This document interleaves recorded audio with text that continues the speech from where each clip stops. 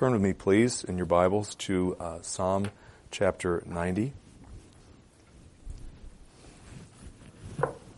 Psalm 90, excuse me, why I keep saying that. Psalm 90, chapter 90.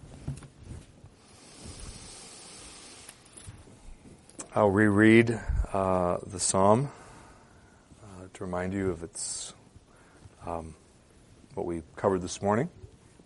This is the word of the Lord. It has everything that you and I need for spiritual life and for godly living. So let's listen carefully to it now. Starting at the very beginning of Psalm 90. A prayer of Moses, the man of God. Lord, Thou hast been our dwelling place in all generations. Before the mountains were born, or Thou didst give birth to the earth and the world, even from everlasting to everlasting, Thou art God. Thou dost turn man back into dust, and dost say, Return, O children of men. For 1,000 years in Thy sight are like yesterday when it passes by, or as a watch in the night. Thou hast swept them away like a flood. They fall asleep. In the morning they are like grass which sprouts anew. In the morning it flourishes and sprouts anew. Toward evening it fades and withers away. For we have been consumed by Thine anger, and by Thy wrath we have been dismayed. Thou hast placed our iniquities before Thee, our secret sins in the light of Thy presence.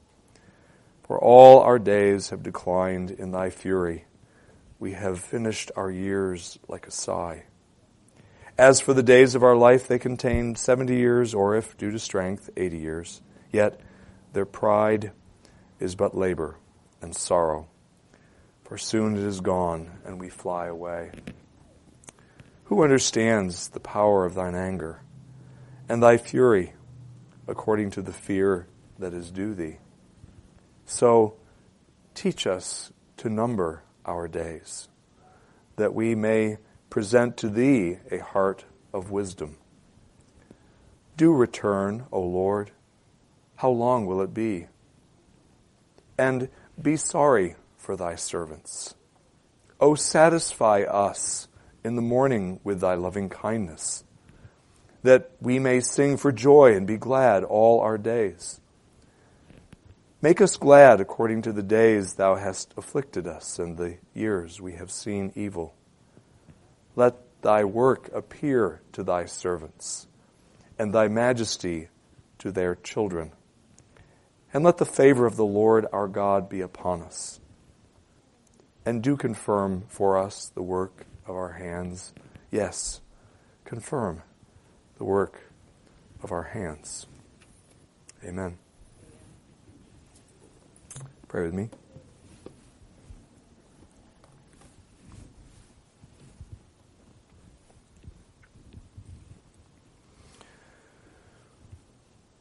O Lord, we rejoice that You're a God who tends to our needs.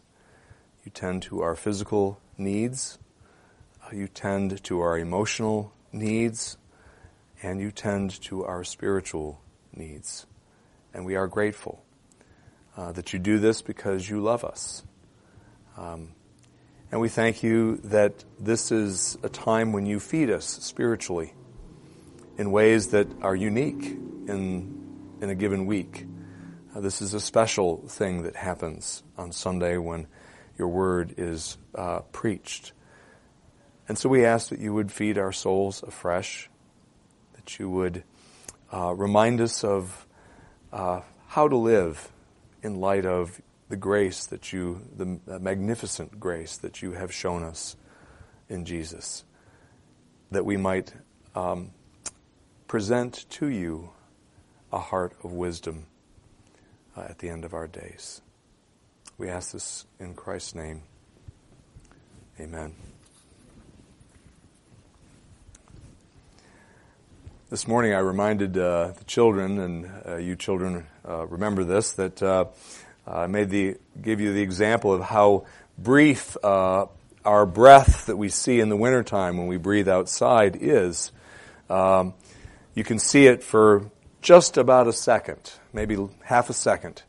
You can see your breath, and then it just vanishes away and it's gone. And there's no longer any evidence that you had breathed that breath there in front of you. And I mentioned this morning, and want to remind you of that this is kind of an example. In fact, it's a biblical example, and James says something very similar to this, that our lives as human beings, as sinners, living in a sin-cursed world, that we have a very, very brief life. Our life is very short. You might think to yourself, I've got my whole life ahead of me. I'm only 4, 5, 6 years old. But the fact is, yes, you do, but the Lord could take your life just like He could take mine tomorrow. We don't know. And even if we live 90 years, it's in comparison to other things, our life is very, very short. It is very, very short.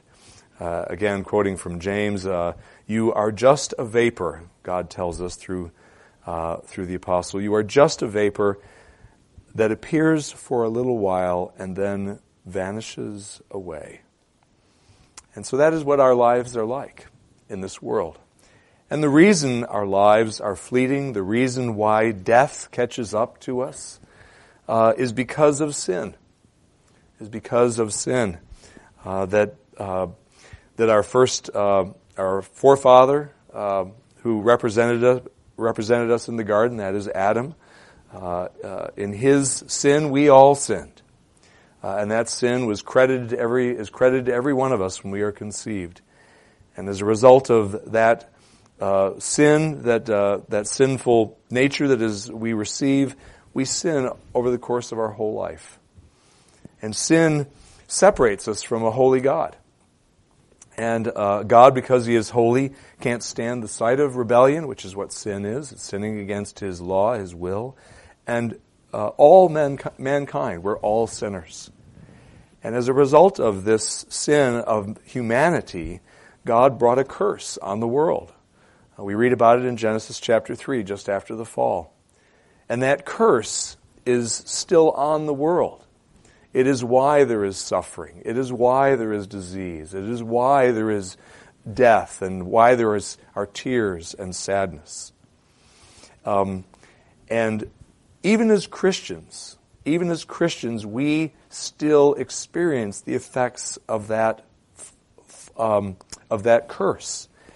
And that curse, part of the effects of that are the fact that we all die physically unless Jesus returns to get us before our physical death. Our bodies die. Our soul does not. If we are a Christian, we go to heaven, but our body does. And so we still are feeling the effects there. And we also experience it's really not God's wrath directly.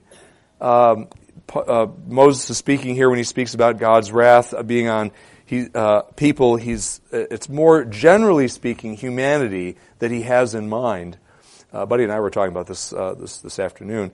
But yet there are, as I mentioned this morning, there are echoes of God's wrath that even the believer still experiences. After effects, if you will, or echoes.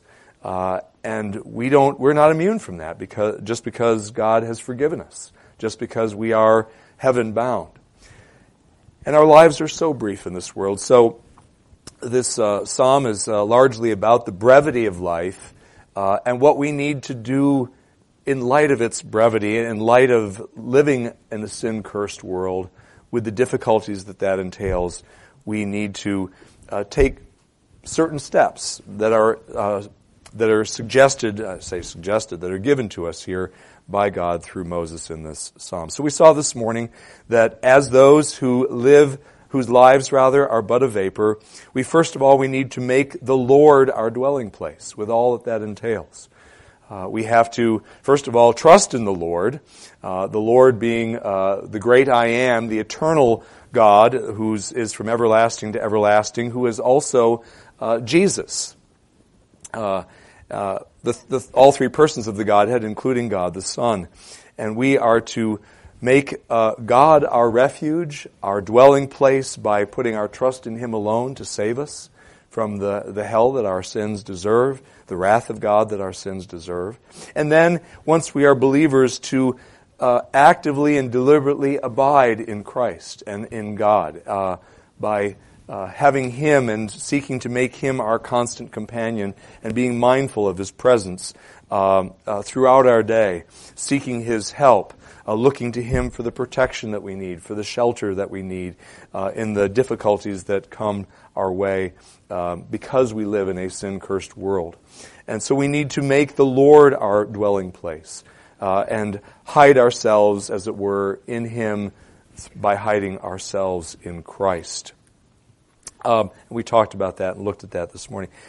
But there are two other things, points that I want to bring out from this psalm that are commended to us as action points, if you will, in light of the brevity of our life in a sin-cursed world. And that is, secondly, as those whose lives are but a vapor, we need to make every single day count. We need to make every single day that God gives us count. And then, thirdly, as those whose lives are but a vapor, we need to regularly beseech God for the grace that we need to make every day count. So first, we need to make every day count. Verse 12 makes this point. You notice the word so at the beginning of verse 12. He is summarizing and applying what he has just said heretofore in the psalm.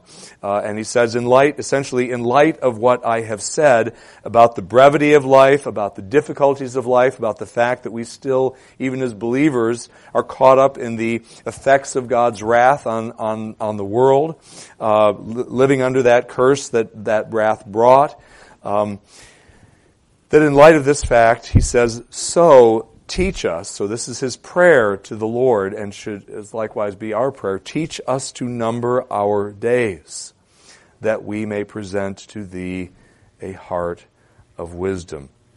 We need to make, in other words, every day that God gives us count as much as we can. So why is that? Why do we need to make every day count? Well, there are some biblical things that reasons that are found in different passages, and I'll give a few of them here to you now, that give different reasons why. First of all, we need to make every day count in this life because we only get one shot at this life. We only get one shot at this life. There's no second or third or fourth chances to live a better life, as the Hindus would have us believe. That's a lie. It is not true. There is only one life lived in this world, and we only have one chance at it. The writer of Hebrews in Hebrews 9:27 says, Inasmuch as it is appointed for man to die once, and after this comes judgment. So a man dies once, and then he experiences God's judgment. He comes before the judgment throne, as it were. That's it. It's one shot. So that's one reason why we need to make every day of this life count, because we only get one chance at it. Secondly, we need to do so because what we do in this life has a profound impact on the next life. And I think of there are several places I could go to kind of make this point, but the one I chose is Matthew chapter 6, a familiar passage for many of us, verses 18 through 21, 19 through 21. And we read there, Jesus says, do not lay up for yourselves treasures upon earth, where moth and rust destroy and where thieves break in and steal. But lay up for yourselves treasures in heaven, where neither moth nor rust destroys, and where thieves do not break in and steal. For where your treasure is, your heart, there will your heart be also. And he is not, of course, talking about physical treasure, physical things, objects.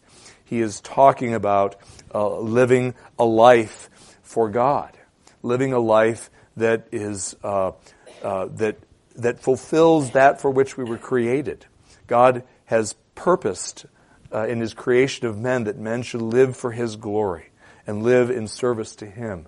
And so we are to strive to do that because, again, we're storing up treasures in heaven by our actions on earth or not doing so, depending on how we live.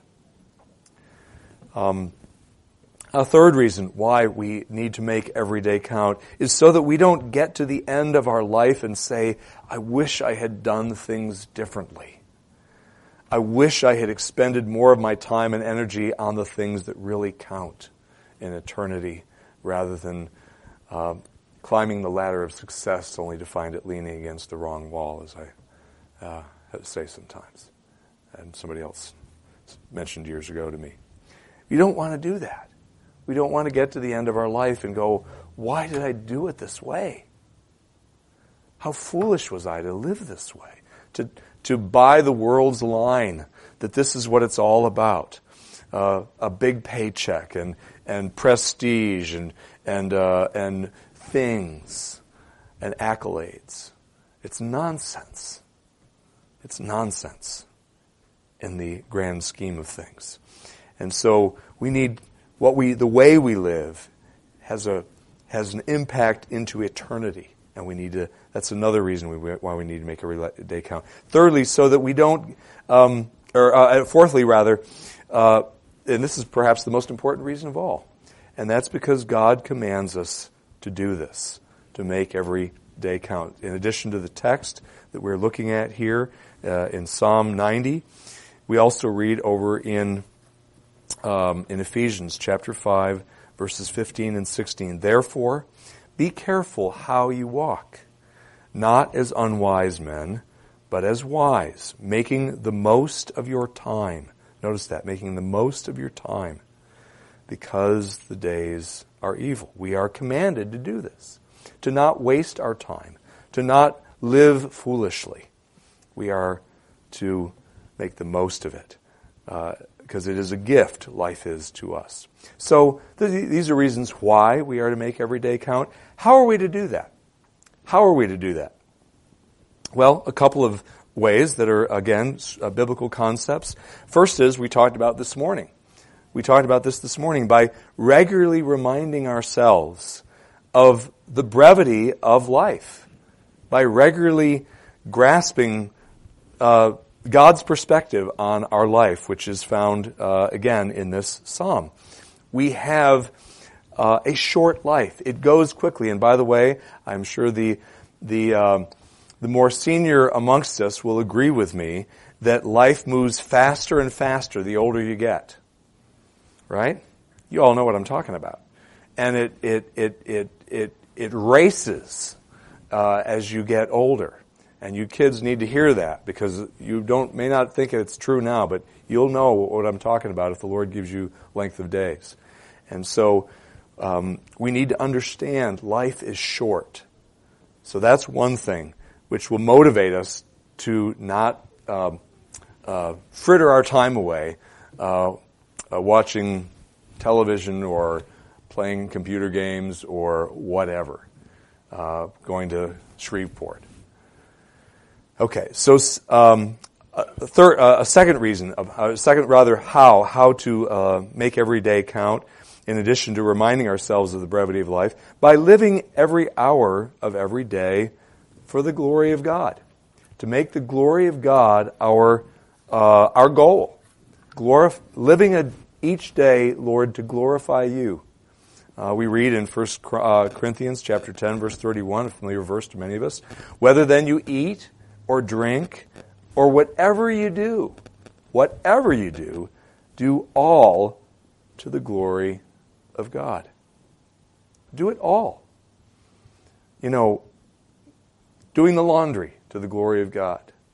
Taking out the garbage to the glory of God. Cleaning up after the dog in the yard to the glory of God. Whatever it might be, it can all be done either to God's glory or not to God's glory. We can grumble about the unpleasantness of some of these things that I've just mentioned, or we can do it with a good spirit, a good attitude, and rejoice that we have eyes to to clean up after the dog, and see, for example, that we can do this. That God has given us animals for our enjoyment, and you get the point. We can do it with a spirit of thankfulness and service to God, or we can grumble and we can complain, and we can have a bad attitude. And God doesn't get the glory when we do that. Years ago, I wrote in the front of my Bible, and it's a quote from C.T. Studd, and some of you heard this quote before: "Only one life, 'twill soon be past. Only what's done for Christ will last." And I did that. I wrote that in my Bible, my old Bible, because I knew, even back then, God gave me the grace to know how easy it is for me to lose sight of what my priorities should be in my life. I'm easily distracted. Those of you who know me know that's true. And I'm easily led off into things that are not really the best use of my time, and that are self-indulgent, entertainments and things like that, or amusements. Perhaps some of you struggle with that as well. So let me ask you, with respect to your time, are you mindful of how you spend your time in an average week?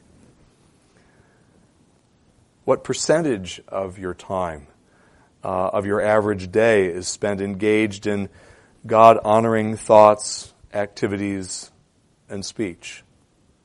Remember, God-honoring activity can be changing a diaper, or cleaning up, dusting, or mowing the lawn. All these things are ways that are God-honoring. But so what percentage of your time is spent in God-honoring thoughts, activities, and speech? And what percentage of your time is not? Do the percentages reflect, of those two percentages, do they reflect a concerted effort on your part to store up for yourself treasures in heaven? If you're like me, this is kind of convicting to listen to myself preach, actually. And your answer might be not quite as it should be. My percentages are a little bit off and don't reflect as concerted an effort as I should make to store up treasures in heaven. First thing you need to know is that you're not any less loved or accepted by God on account of this sin. It is sin to waste time, to not to make the most of the opportunity, to not number our days. But it is, God doesn't love us any less as His children when we mess up. And secondly, you need to know that there is complete forgiveness for that and every other sin that you as a Christian commit. If you're in Christ, all you need to do is say, "Lord, I messed up, I'm sorry. Would you please, for Jesus' sake, forgive me?" And it's done. It's done. Before I move on to my next point, I want to leave you with this sobering thought from Horatius Bonar, Scotsman, a very godly Scotsman from the 19th century. He said this: "None of us is as holy as we could be, but all of us are as holy as we want to be." I think that's pretty telling and convicting, personally. None of us is as holy as we could be, but all of us are as holy as we want to be. We need to want it, to be more and more like Christ, and to want to make progress and not become satisfied with the status quo. I'm a good enough Christian. That should not be our mindset ever. Secondly, as those whose lives are but a vapor, not only do we need to make every day count, do we not only need to make the Lord our dwelling place and make every day count, but we need to regularly beseech God for grace, the grace that we need to make every day count. You and I are not going to do this successfully We are not going to be better stewards of our time unless God gives us the grace to do it. I get this point from verse 17 of the psalm. Let the favor of the Lord our God be upon us. Moses is praying there for favor from the Lord, for grace from the Lord. And it is a prayer that they might number their days, that they might make every day count, that he and other believers as well, like him, who, yes, are sinners, living in a sin-cursed world, but forgiven and loved because they're in Christ, that we who are new creatures in Christ, but still struggling, might make every day count. Lord, give us your favor, is what Moses is saying here in this last section, verses 13 through the end, summarized kind of there in verse 17. We should be seeking God's face. So what should we be seeking God's face for, specifically, to help us in our journey through this life? Well, first, he mentions in verse 14, he says, "O satisfy us in the morning with thy loving kindness." This is that very pregnant Hebrew term, which means, as a reference to the covenant. It's a reverence. It can be translated covenant loyalty, covenant love, covenant mercies. All those ideas are bound up in that term, and so there's really not one good term that just captures it all. But the point is, he's praying that the Lord in the morning would grant his covenant mercies, his covenant love afresh to his covenant people, Moses and those like him who were believers in days of old. And so we, like Moses, need to pray for this. Lord, would you please, I regularly try to remember to pray, Lord, we thank you that your mercies are new this morning. And we need to be reminded of that. And we need to pray, Lord, would you please grant us your new mercies this day? And he promises to, but we need to pray for it as well. Lord, please grant us covenant mercies, further mercies this day that flow to us from the cross work of Christ. And as we pray for that, he will give us grace. He is a gracious God. He's a generous God, indescribably generous, as the fact he gave himself to us. We know he wants to bless us.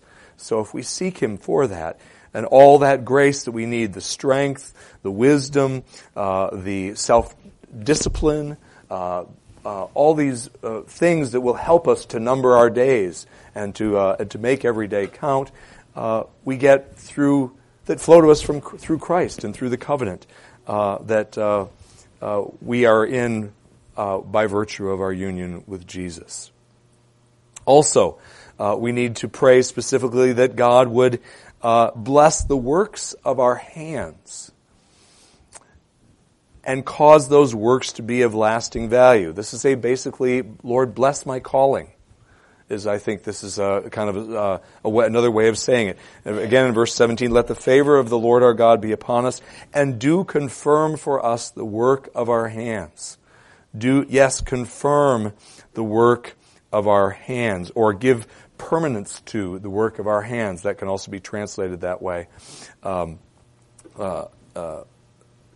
that word. And so it's a prayer that, Lord, make my work, make what I do profitable. Use it, Lord. Use it for your glory. Use it to be a blessing to other people. And even if nobody but you notices, Lord, would you please let me do something that honors you?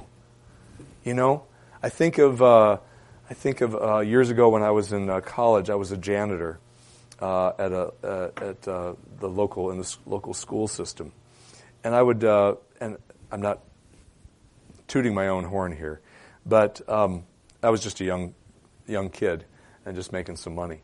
But I remember seeing there were older gentlemen that were doing the same thing I was doing, who were older in life and had been through life. And it's a pretty thankless job, being a janitor, cleaning toilets, cleaning up after kids who have made messes and the like. It's just an ignoble kind of job, and as the world would define nobility. But a godly janitor, maybe who nobody else knows what he's doing, God's watching, as he does his work well with Clorox and the broom, and the wax machine and whatnot. And that is noble work if it's done with the right attitude for God. And we need to remember that. And so we need to pray, Lord, whatever might you've called me to do, if it's to be a janitor or to be a doctor, or to be a student, or to be a homemaker, or whatever it might be, Lord, please confirm the work of my hands as I go through this life. Bless me, would you please, for your glory, would you please do that? Bless me by giving me the wisdom I need to know how to make this day count in my calling. Bless me by giving me the spiritual strength that I need to do this work and to do it well and not shoddily, and to do it heartily, as Paul says over in Colossians 3, as for you rather than for men, Lord. And we need to pray that God would bless us so that our brief lives on earth might not be, from that passage that I quoted this morning, 1 Corinthians 15, might not be in vain. Might not be in vain. Lord, I don't want my life to be in vain. Please bless what I do, right up into the end. Melita is very, very limited, has been for years. Can't do the things that every other one of us practically can do. She can't and hasn't been able to for, 40 years. Whatever it's been, 30 years. She can and probably has served God in ways that we haven't. Praying. Joy is like that too. That's service. That's meaningful service.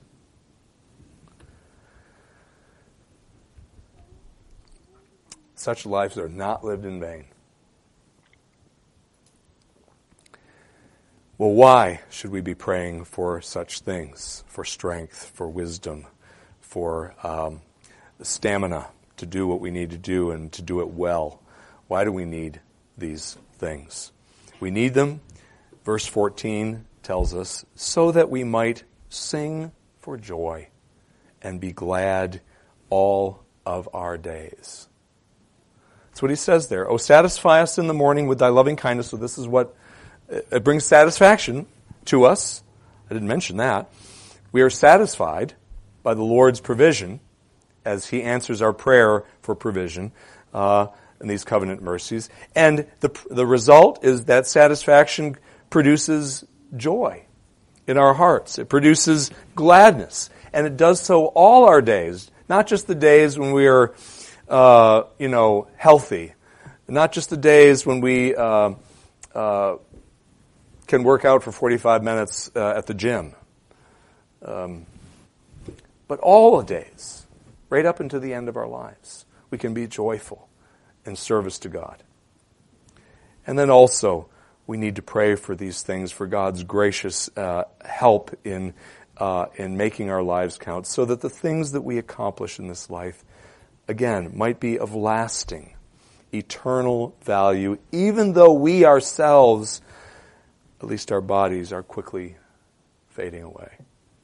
And verses 16 and 17 makes this point. Let thy work appear to thy servants and thy majesty to thy children. I won't bother rereading verse 17. But that, again, points to that what I do might be significant forever because it's done in service to you. And also, as we learn in Matthew from the parable that Jesus told, so that we can get to the end, and when we see our Savior and our King face to face, he might say to us, "Well done, good and faithful servant. You are faithful with a few things. I will put you in charge of many things. Enter into the joy of your master." That needs to be what we want more than anything in this life. That commendation at the end. God will give you the grace to live a life that will bring that commendation. You just need to look to him for it. Let's pray. Lord, we thank you for the helpful words from your servant Moses in this psalm that instructs us about how to deal with the living in a sin-cursed world and being sinners, forgiven sinners, but sinners in a sin-cursed world that is frustrating, that is at many times that is difficult, that is brief.